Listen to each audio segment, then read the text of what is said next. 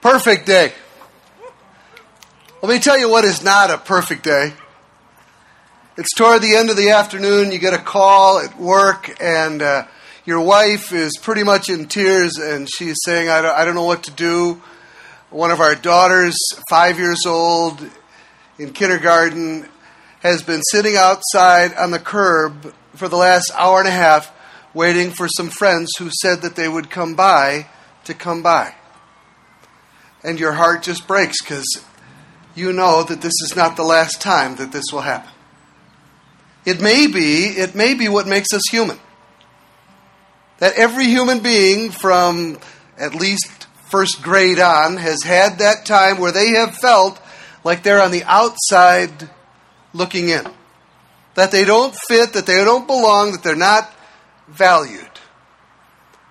They're not valued. And then along comes the church, and we have been spending all spring saying, we value everybody here.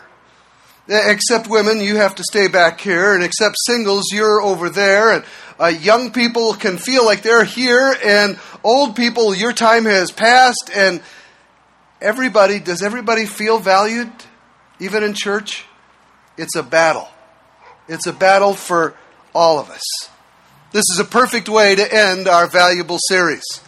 All together, on a beautiful day, eating together and having communion together, each of us precious to God on Father's Day. Father's Day actually is not one of the hallmark holidays. 1909, a young lady, is sitting in church in Spokane, Washington, listening to a Mother's Day sermon, of course. And she thinks of her dad, a Civil War vet, who is raising 6 children as a single dad.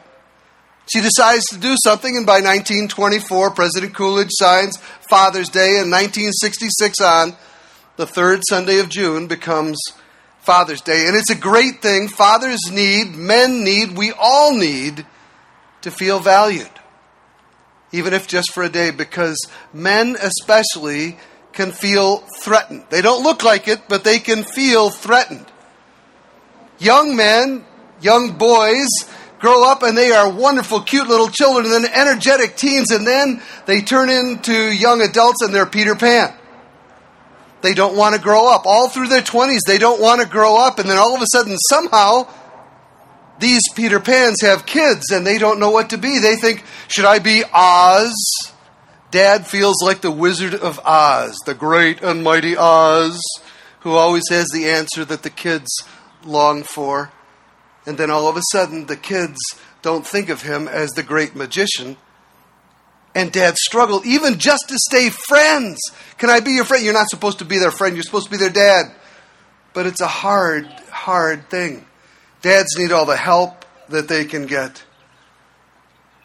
When it doesn't go well, fatherhood can become a source of pain. Many of you had trouble praying with Deb the Lord's Prayer, Our Father, because your experience with your father was a source of pain, and you need healing and forgiveness. All of us are imperfect men and fathers. Some of us still have a chance to do better. So what I'd like to do is to just take a couple minutes and say, what would Jesus say about fathering? He tells stories, as he so often does, and in Matthew he tells this story. What do you think? He starts it out that way. What do you think? There was a man who had 2 sons. He went to the first son and said, Son, go in the vineyard today and work. I won't, said the boy, but later he changed his mind and he went to work. Then the father went to the second son and said the same thing, and the boy said, I'll go, sir, but he didn't go. Which son did what his father wanted? Well, the crowd answered, the first one.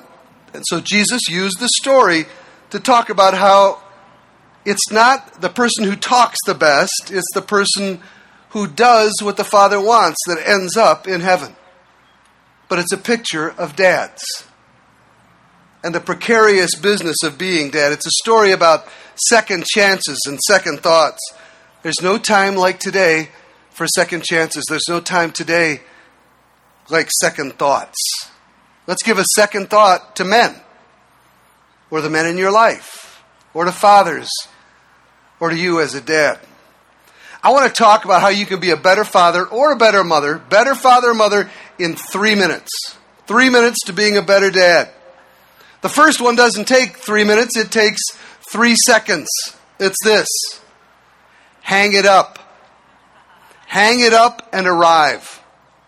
Hang it up. When you walk through the door after work or a trip or an errand, don't be on the phone. One of the greatest ways to destroy a little kid who's waiting for you to show up is to stick your arm out to your daughter and say, just a second, I'll be off in just a second, instead of letting them come up and hug you. It's the easiest one to do. It's the easiest one to do. And you only have a certain amount of time to do it. If you're still on the phone when you're at the driveway, park in the driveway. Don't go in. I used to park in the garage for the last 5 minutes of the phone call, and the only reason I knew how to do that was that I did it wrong 1,000,000 times. Let them know. Hang it up and arrive. The second piece of advice is a little different. It's say yes more than you say no. It's hard, especially for young parents, to learn that. Say yes more than you say. Everybody has to say no all the time to their kids, and that's right.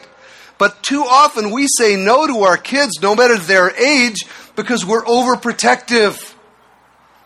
Frankly, because we don't want to go outside again. We don't want to clean up the mess again. We don't want to see them fail again. We don't want to do it again. And so many opportunities to create memories get lost because we say no. We are supposed to be the ones who fertilize our kids' dreams and not kill them. We need to say yes and pick them up. The third lesson in 3 minutes I'd give to be a better dad or a better mom is to just ask you this question. When was the last time that you spoke any spiritual wisdom to your children? I don't mean giving them the God hates that kind of stuff lecture. I don't mean the, now I lay me down to sleep. I mean, when was the last time that you asked them a question about God, or shared with them a question you had about God, or planted a little seed, or did something and pointed and said, God, and then didn't finish the sentence? You are so important. Research shows that kids still look to their parents as the biggest influence in their lives by far. By far. The book of Ephesians quotes the 10th commandment, the 4th commandment, honor your father and mother, and attaches the first promise to go with the commandment, so that it may go well with you.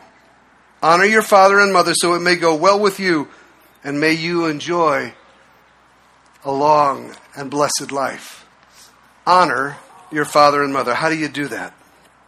I think on a beautiful day like this, you take stock.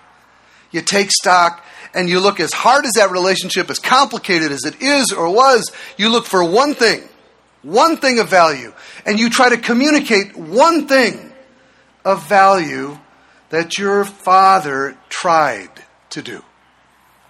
And you make sure that he knows that. My little girl got married 2 weeks ago today. It was a great time. We had a wonderful experience. And so that week afterwards, I wrote my letter. I wrote a letter to the Crosby clan, thanking them for coming. And I wrote it out by hand, the way my father used to write these huge, long, crazy letters to me in college with big block letters in hand, 12 pages long. And I said this: "Hello, Crosbys. As the oldest member of the Crosby clan, I take up the pen in memory of Thomas Francis Crosby III, whose written rambles were epics, filled with whimsy and craziness, sage golf advice and craziness, rose-colored memories, and did I mention craziness? And only visible from this distance here and now, filled with incredible love. I hope I do as well. I have just honored my father. May you find a way to do the same." Lord Jesus, you have the only perfect Father. The rest of us are trying to love and trying to be the best we can. I pray on this beautiful day that you would bring healing where it is needed, forgiveness where it is hard, and the affirmation of love that is a small copy of your love for us, that people will hear, that dads will hear, well done, good and faithful servant.